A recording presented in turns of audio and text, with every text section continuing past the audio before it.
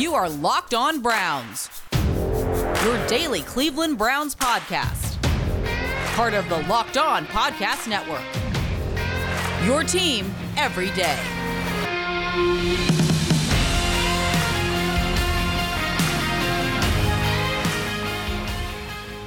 Welcome back, my friends, to the show that never ends, your daily delivery of all things Dog Pound, LGB on the LOB, the Locked On Browns podcast, brought to you by the Locked On Podcast Network, available on Apple, Spotify, Odyssey, free wherever you get your podcast. Make sure you're subscribed or following the Locked On Browns podcast, leaving those 5-star ratings and written reviews. I am your host, Jeff Lloyd, at Jeff_LJ_Lloyd. The show itself at Locked On Browns. Always follow back the account. DMs are open. Follow about both accounts. DMs, questions, any way you wish to get in touch with me. You know, as much time as you guys spend here, I do always like to repay it in spades. Today's episode, the Under the Lens, as everybody knows, we sit down day after the game with our good buddy John Costco from Pro Football Focus. Put players under the lens, get some player grades, get some thoughts and analysis from John, and we will get to that. This episode is brought to you by the Locked On NFL Sunday Pod. Looking for a Sunday pregame show that talks about every game and every team in depth? Well, check out the Locked On NFL Sunday Show live every Sunday morning at 11 Eastern. No sketches, no celebrity cameras, no fluff, just football every Sunday morning with hosts Cody Roark and Ross Jackson. Follow and subscribe to Locked On Live on Twitter, Facebook, Twitch, and YouTube. And don't forget to turn on notifications to be notified when the show goes live every Sunday morning at 11 Eastern. As I said, we are going to sit down with PFF lead analyst John Costco. We're going to go through the Browns-Chiefs game yesterday. And I'm just going to start with this, John.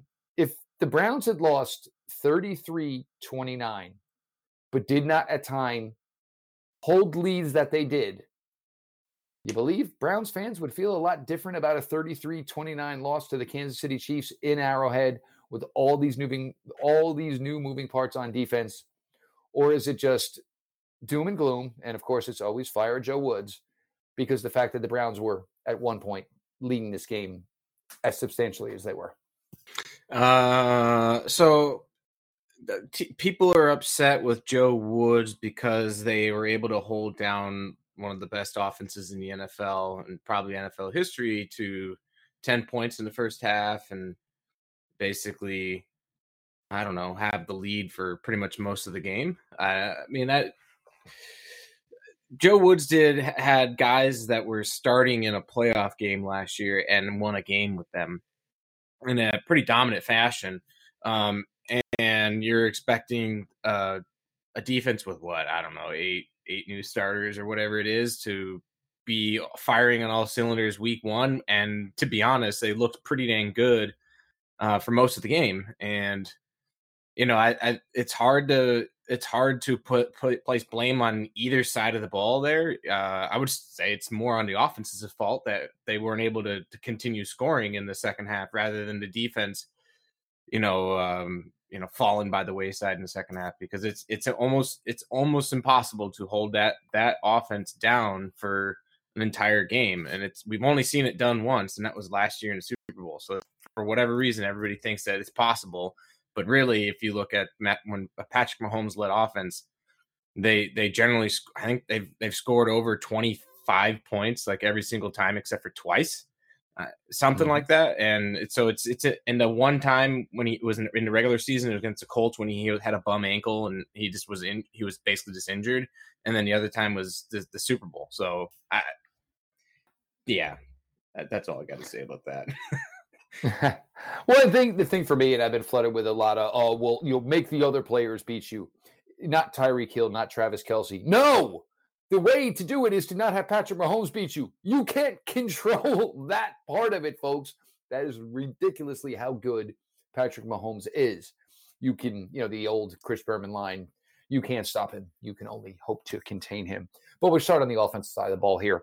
And John, you knew I was a fan. I just thought that this young man was going to bring something to this Browns offense that nobody else has. He's got a calling card of just the tremendous speed. And I was a little stunned. I think all of us were a little stunned with the amount of reps he got early in the game, the amount of usage, because Not so much that, we're talking about a player they drafted top 100 here, but the fact that he didn't do much this summer. He was, on the shelf for a while, only got I think he got one drive in the final preseason game with Baker, caught a quick, easy pass. But you saw it, and it was on display early. And John, your football background, my football background, you don't need someone to tell you someone's 40 time when it is sub 4.3. You see it, and you know instantaneously that this player is a sub 4.3 type of player. Yeah, they started defending the Browns differently with him on the field. They started actually double teaming him and playing deeper off of him. And there was a I can't remember specifically. I think it was in the fourth quarter, but the Browns ran like shorter routes, but they had their deep safety, like he was bailing out of there, and he was 30 yards back when to Anthony Greg Williams style, baby. It was legit. It was. They recognized that, hey, we can't let this guy get behind us, and they started adjusting for that. So it's a weapon that speed kills, and if he can. He's not a supernatural catcher of the ball, and if he can develop that and be, actually it was just his birthday a week ago. Yeah, he shares a birthday with my sister, but if he can develop that better just natural catching skills, then he can. He could be a legit threat. I think some of his route running is, he's a little stiff in the hips and stuff, but they have a real good purpose for him. They know how to utilize him. Get him the ball in space and let him burn. And the Chiefs were afraid of that speed. So if they can pair that when OBJ comes back with him on the field, that's just going to really open up this offense. And this is something, and we talked about it and harped on it with so many guests on the show, and obviously with you, John, where they were playing in such a box last year, which caused Baker to have to play almost perfect football. A guy like Anthony Schwartz changes that. Let's get to the offensive line here a little bit. For most of it, we know all the players. So just some thoughts here on the offensive line and a little bit on Jedrick Wills. Obviously, there's a lot of talk here in year two. If anybody hasn't seen Jedrick Wills listed as day-to-day, I got to tell you, folks, I don't think there's any way Jedrick Wills is going to play this week. It'd be a fool to put him out there against the Houston Texans. Get him right, because the last thing you want is your left tackle dealing with a nagging ankle for an entire season. And then maybe some thoughts on Chris Hubbard, who could possibly be your starting left tackle this week. Yeah, I think the offensive line looked really good. I think Jedrick looked really good out there. Not really good, but he was good. His grade was a 72.8, which and he didn't give up anything in pass protection. So that was, he played as kind of as you wanted him to. Chris Hubbard really struggled, though. He had a 49.9 in the game. He was the second lowest graded player on the field, with Andy Yanovic being the lowest graded player. If I think Chris Hubbard can, on offense. I think we're talking about offense here. We haven't gone to the defensive side yet. We'll find something there, though. Yes, we will. Hubbard, when he played in spot, replacements for injuries and stuff like that last year, he played much better than what he showed on the game against the Chiefs. His grade last year was a 71.9. Just on 290 snaps. You would hope that he could repeat that type of a performance this year. That didn't show this, in week one against the Chiefs, which, part of it is like the offensive line going up against this pass rush that the Chiefs have. And it's not as if they're an elite pass rush, but they have quality depth there. And then you got Chris Jones to deal with, and they can rotate those guys and be fresh, and especially in the game that was so hot. I can see it that those guys are going to get worn out. Right. And, I think, one of the bright spots for the offensive line is like Joel Bitonio looked like an absolute monster out there. His grade was a 93.5. I believe that was the highest graded offensive lineman this week in all of the NFL. That's what I saw. And then, Jack Conklin, I know he had the one sack that he gave up, but that was because I don't know if he had a miscommunication with the snap count or something like that, because he was just way late getting out of his stance. But he was also an absolute mauler in the run game. He had a 94.6 in the run game there as well. Wyatt Teller, he was going up against Chris Jones for most of the night, and you're not going to grade well when you're going against Chris Jones. That's an elite defensive tackle, and so you hope to just not get beat too many times. His grade was a 62.4, so not like at the caliber that we saw from him last year, but I think there's the flashes of him just absolutely being that mauler that we know he is. Chris Jones is like the modern day version of Calais Campbell. That is what he's in. And they were smart later in the game to say, and we always use this term, find the turd. Well, Chris Hubbard at left tackle, that's the turd. So let's go get an easy one here on Chris Hubbard. Yeah, exactly. Yeah. So all right, I think position. Go ahead. Yeah, I think Wyatt Teller is great. Is not great, but I think he's going to be perfectly fine, the rest of the year. Well, that's one where, somebody draws a short straw every week. You're going to look at a defensive line, and there's always, somebody's got, this guy is better than the rest. Wyatt Teller, sadly, this week drew the short straw. The tight end position. And this one is really interesting because David Njoku now in year 5, and things seem a lot more harmonious between the franchise and between David Njoku, and certainly about a possibility of there being a future with number 85. Austin Hooper, again, this was similar to Anthony Schwartz. They found a way. They got him involved a lot. I mean, for Hooper, it was the first drive. After that, not so much. But then they realized they have this tremendously sized tight end who runs the equivalent of average NFL wide receivers. And David Njoku was able to get open, make some huge plays, some big chunk plays. 2 of the Browns' 3 longest receptions of the day went to David Njoku. And you get to this spot where maybe, if you have to give David more money, you might be able to move on from number 81 and Austin Hooper. But David Njoku had a really nice showing yesterday. I think Baker's most beautiful pass of the day was probably the one where he hit David down inside. I guess it was about like the 11, 12-yard line, hit him on a corner route or whatever. But some thoughts on David Njoku's day. And this is a player who, the light went on again, because let's not forget David Njoku was a strong player for this team earlier in his career. Then there was about that 18 to 23 game stretch where there wasn't much from him, but certainly looked the part yesterday and still just a pup. Yeah, I mean, if he's gonna play like that, they've got themselves a legitimate receiving tight end that's gonna be that teams are gonna fear, because we know what type of athlete he is. I think that's clear and obvious, and if he can develop the skills that you need to be a consistent threat at that position, that's obviously great. He had an 83.9 overall grade. His receiving grade of an 88.5. One of the best in the NFL at the tight end position this week. So run blocking was a 54. So not great, but could be a little better.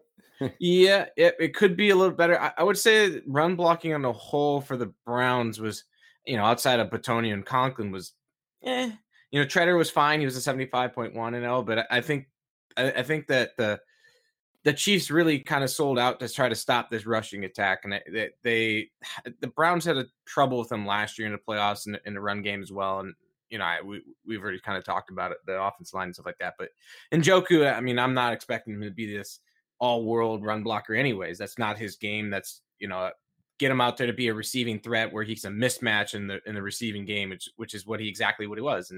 And Baker had 2 of his big time throws to Njoku. One right at the end of the half where they started the first play of the last drive of the first half where they out and up, and he hit him up the sideline there, and that was a great throw. And then had the one, I think it was in the fourth quarter, that led to their last touchdown drive. So if Njoku can be what we think he is, then it gives them that flexibility of like, hey, maybe we don't need to be paying Austin Hooper all this type of money in his 3rd year. And it just gives them more options, especially a guy that homegrown guy, exactly what you're going to get out of him, and what he can be moving forward. And he is part of this core. David Njoku's been here, through the worst of times, and now, through some of the better times. And if you really, really need a solid blocking tight end, who maybe doesn't offer much in the receiving game, you can find those guys pretty easy.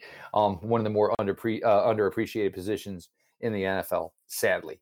We're going to get to more with John here. We're going to flip up to the defensive side of the ball.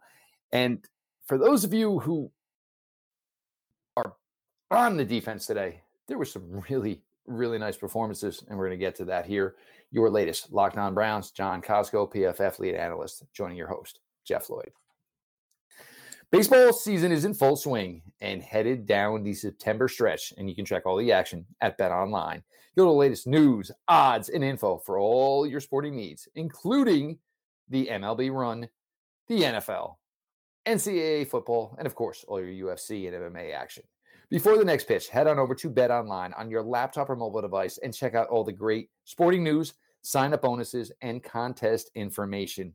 Don't sit on the sidelines anymore, as this is your chance to get into the game as teams prep for their runs to the playoffs. BetOnline, your online sports book experts. Flipping it up here, John, and yes, they didn't get home nearly as much as people would have hoped. And we got our first glimpse of Myles Garrett in 2021. We got our first glimpse at Jadeveon Clowney as a Brown.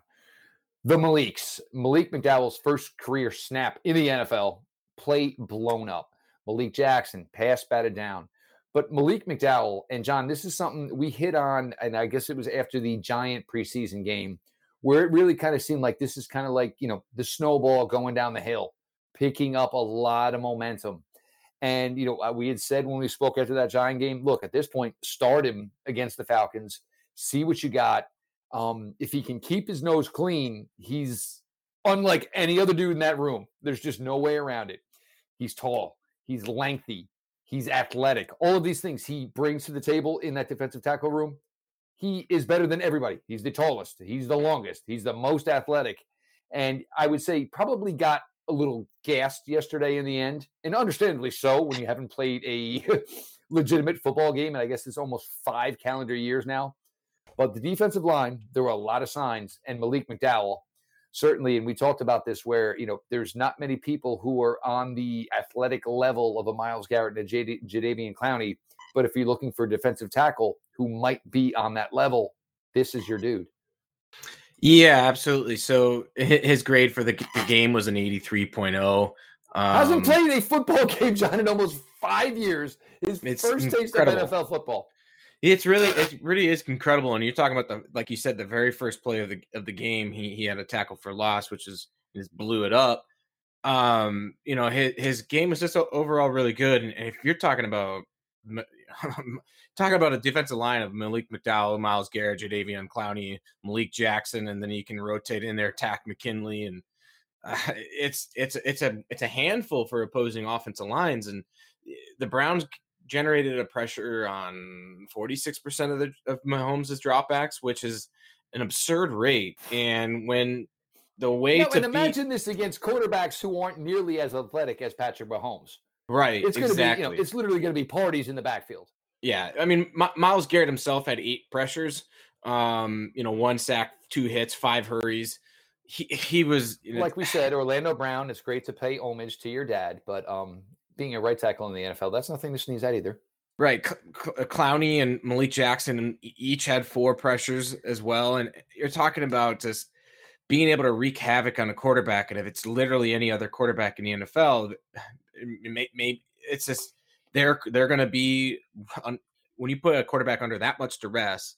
Part of it is Mahomes invites a lot of that pressure himself by holding on to the ball longer and taking deeper dropbacks. But of course, but the thing is, like you had a pass rush game plan against Mahomes that generally, is a good one.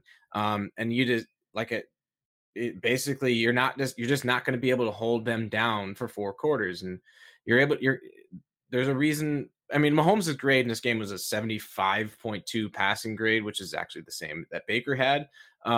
Which, I mean, to be able to hold Mahomes to a grade like that is really kind of saying something. It's just like you talking about, the most talented quarterback in the NFL and who can do things that nobody can dream about. And sometimes the guy just is able to make plays. But you're talking about this defensive line, like with Malik McDowell, as he gets more comfortable in the games, getting that stamina up, his conditioning up, and just getting used to be playing in games again. It's this defensive line is only going to get better. It's just, as long as it can stay healthy, it's going to be one of those defensive lines that you can just really trust to get pressure with, just 4. And what it looks like to this point is this defensive line has the potential to drive the bus for this offense. I mean, for this defense, it should make everybody's lives easier. Granted, the Kansas City Chiefs, it's a whole different animal, and a player like Patrick Mahomes who can basically throw the ball from his ankles. It doesn't matter what angle you have. Sometimes, not everybody can do what Patrick Mahomes can do. But I say, John, you got something to say? Go ahead. Yeah, and think about it too. Like, even if it's going to be their calling card, like the Browns secondary wasn't intact. They're out Grant Delpit and Ronnie Harrison. Basically, Ronnie Harrison for pretty much the whole game, and so and then you're talking about a very first action that Greg Newsome, rookie, had. Yep. You're talking about Jeremiah Owusu-Koramoah, who he played 25 snaps. You're talking about a rookie in his first action as well, who played pretty well. I think they were kind of smart though. Like, just that's not the game for him to this is. But look, because we don't want to kill your confidence. We put you out here. We don't even know what the hell they're doing, so we can't even coach you to tell you what they're doing. Some of the sets, obviously, they go with inside the red zone, things of that nature. So with Woo, it's kind of, let's just be smart here, get you a taste of the action, and maybe start to build your confidence against teams where it's a little bit more simplified. And especially against a team that's not going to trick your eyes anyways. Like the Kansas City 100%. Chiefs do so much fluff and stuff that a rookie of his, and this is what he does. His eyes aren't right yet. And so you want to get him in position. You want to put him in positions where he doesn't have to get tricked and stuff like that. So what's coming at you and you can just play football rather than having to decipher everything that the Chiefs are doing. And then all of a sudden you're just kind of like, crap, what is my assignment again? Oh, there's Travis Kelce with a catch, right? So it's a brutal first matchup for this defense. And I really think that they did pretty well. Yeah, I agree with you. And since we brought up Jeremiah Owusu-Koramoah, we'll get to the secondary last. The linebacker position. I'm not sure how he graded out, but I do believe Anthony Walker. I mean, look, he looked active, and I got to be honest, it still took a while to just be like, wow, look at number 4. Just saying, look at number 4. It took a while to get used to that. But if he was in range, made tackles. The rest of the linebacker unit, look, Sione Takitaki, we love him. The role is defined. The Kansas City Chiefs is not an opponent where you say, oh, Sione Takitaki should have a nice day. And John, how is this still going on? Look, everybody loves the kid, loves his work ethic, everything out of his mouth, everything is great. Nothing has translated, and we are now into year 3. Yeah, so let's talk about the good. JOK was a 69.5. He had a nice game there. And then the rest of the linebackers were just, Anthony Walker, 59.6.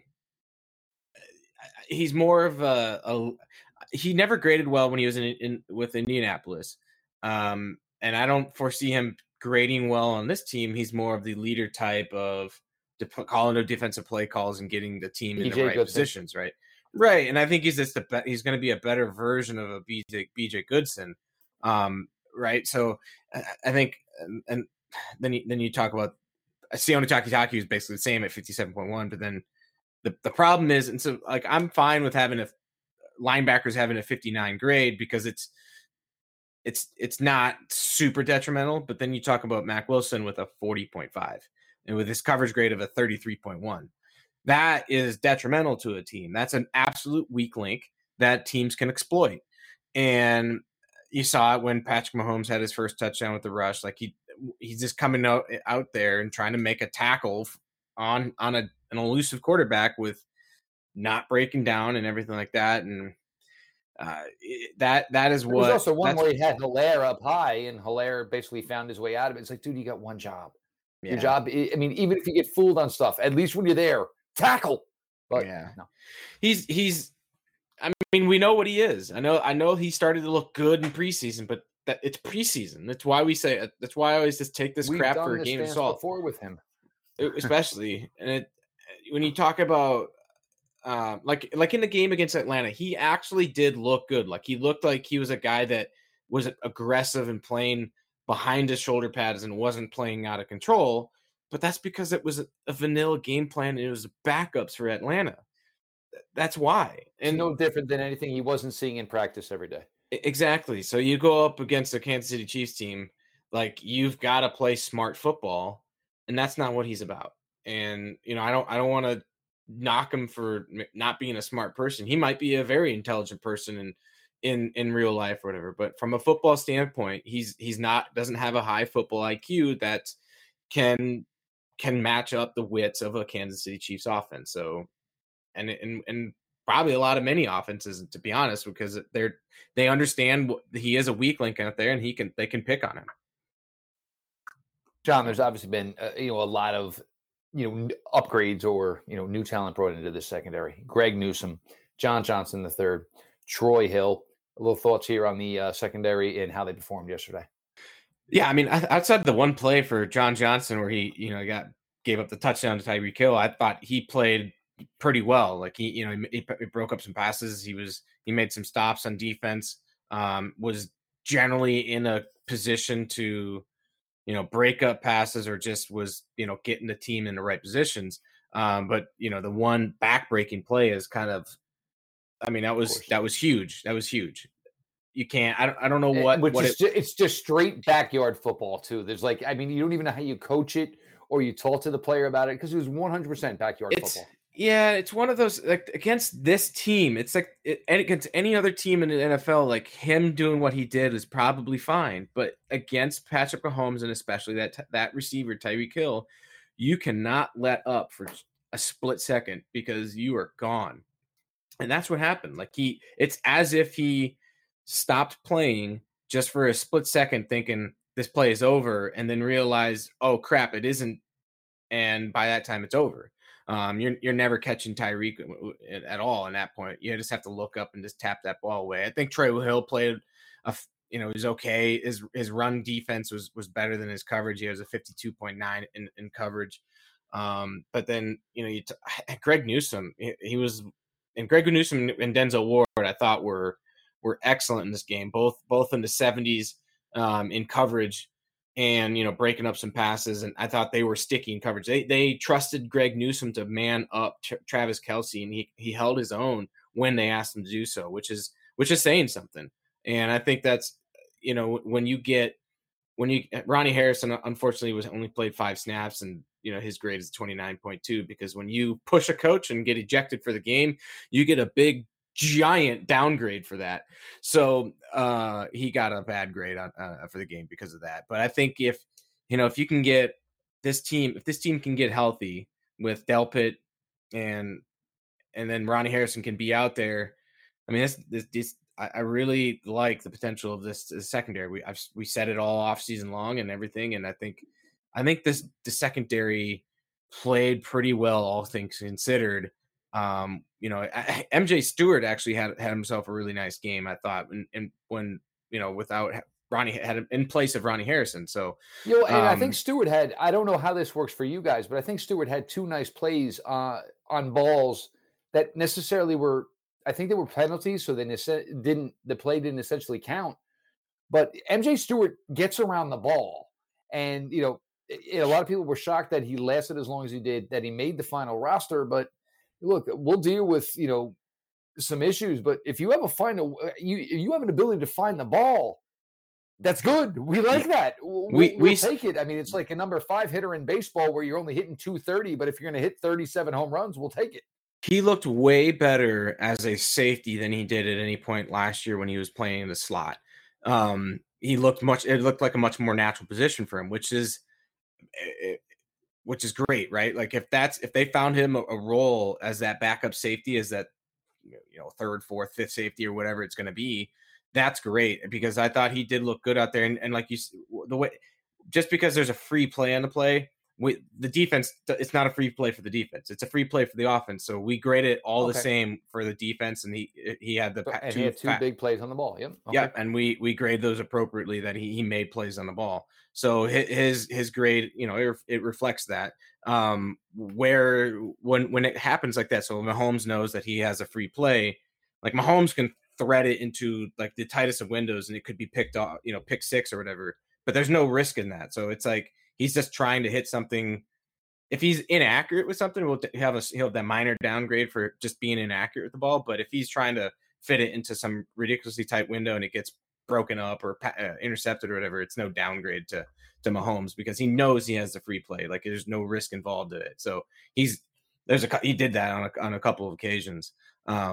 So if, from an offense perspective, it's a free play. There's no risk, but from a defense, they have to make the play, and he did, and he gets graded appropriately for that.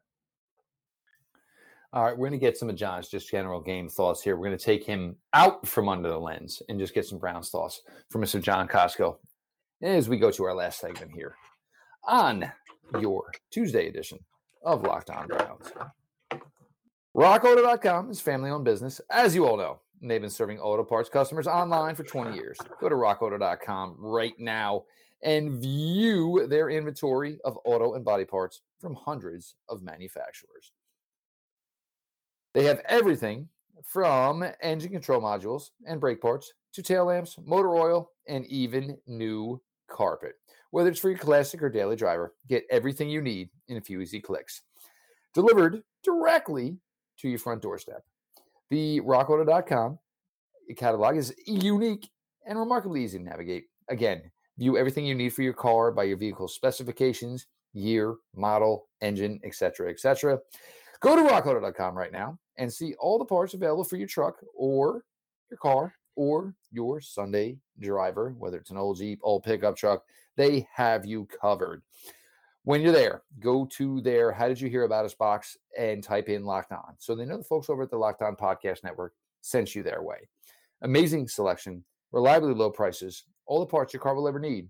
RockAuto.com.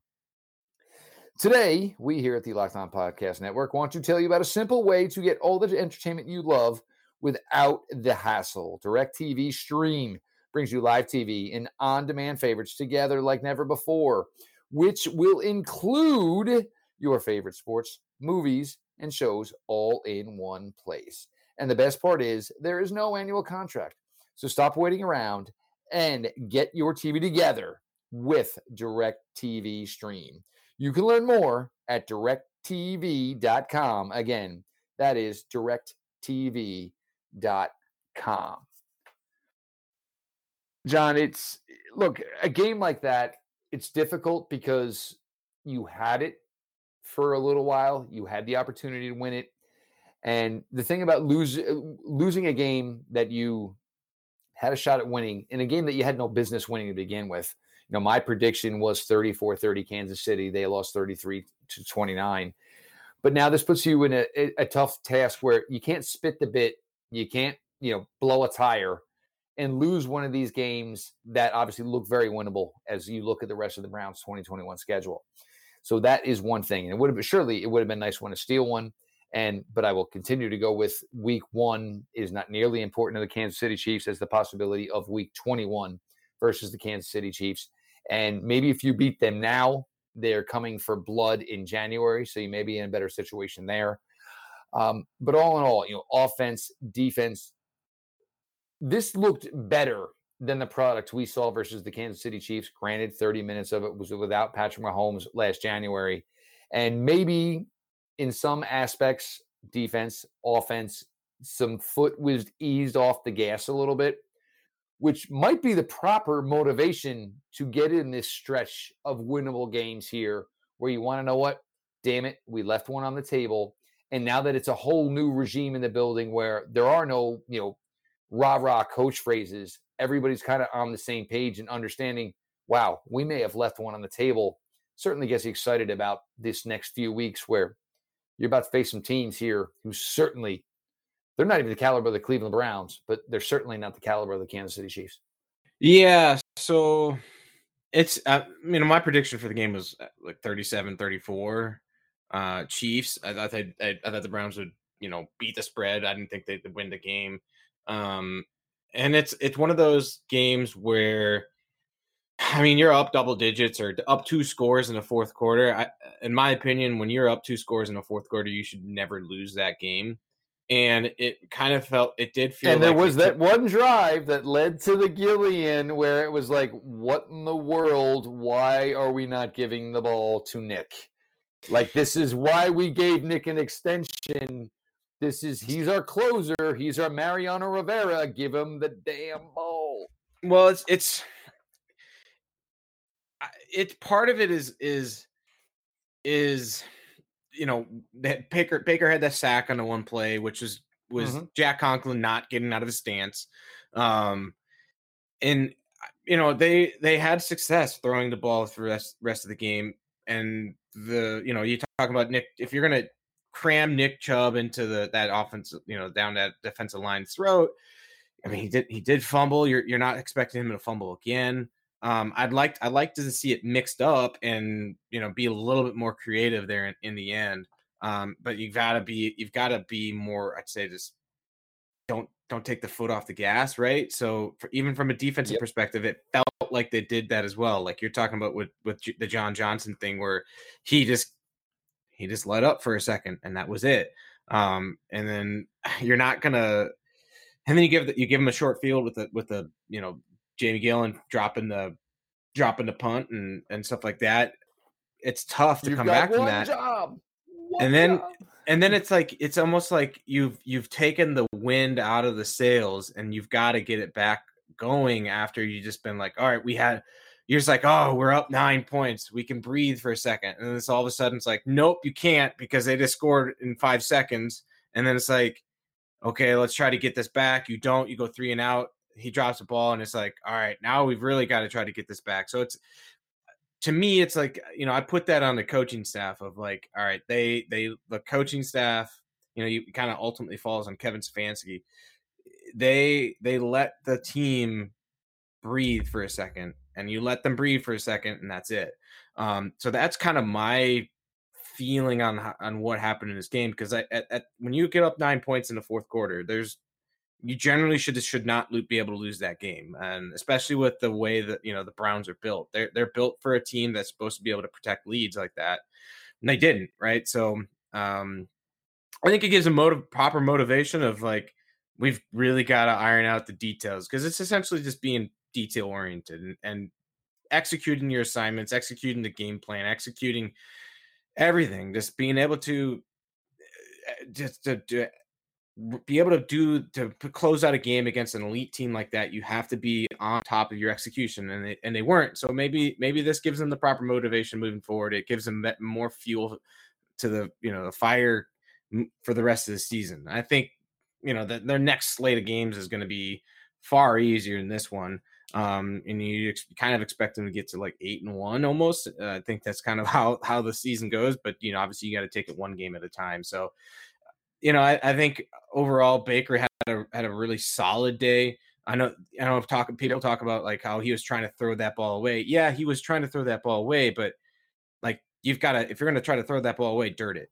Don't try to throw that into the third row of this, of the stadium or whatever. You've got to throw it to the ground. Throw a chili pepper, a 2-hopper at somebody's knees. Right, exactly, and it's safe. It's you live to fight another down rather than like risking when you try to throw it away, and you've got to have that internal clock. He knows that he's got that blitz that came after him. He feels that in the pocket, so he's leaving the pocket. He knows he's not the fastest guy, so he has to realize, all right, I can get hit from behind at any moment here. And as that has to be in his mind that he's got to put that in the dirt rather than trying to get it to in the air and maybe like, whatever. So I put that blame on Baker. I think, reading between the lines, Kevin Stefanski did as well. So he's got to protect the ball. He's got to be better at that point. And that, obviously that was the final deciding play of the game. But other than that, I thought he played pretty decently well. Could have been a little bit more pinpoint on stuff. So that's kind of my thoughts on the game. Yeah, and the other thing, though, is Baker also needs to be cognizant of the fact, essentially against the Chiefs, that this is a team last year that did not want to give him the ball back. they went with that Chad Henne pass. And so they were going to bliss him because the respect didn't change, obviously, in 8 months. The respect was still there. I don't want him to have the ball. So how are we going to disrupt him? We're going to blitz him. We didn't really do it up until this point, so we're going to do it now. He is John Costco, lead analyst from PFF. We love going under the lens here, obviously, the day after the Browns games, getting John's insight, player grades. I know you guys love these episodes. That's why we continue to do them after all these years. Plus, John's always a fantastic guest to have. Make sure you're following at John Costco 3. The show itself, Locked On Browns, whether it's Apple, Spotify, Odyssey, free everywhere. Make sure you're subscribed or following the podcast. Make sure you're leaving those 5-star ratings and written reviews, of course. We'll be back tomorrow. We'll flow through the week. We're going to go 6 per week because even with COVID still being around, we need to make sure that we can give you the best information on our pregame show headed into the weekend. This has been your daily delivery of all things Dog Pound. LGB on the LOB. Let's go Browns.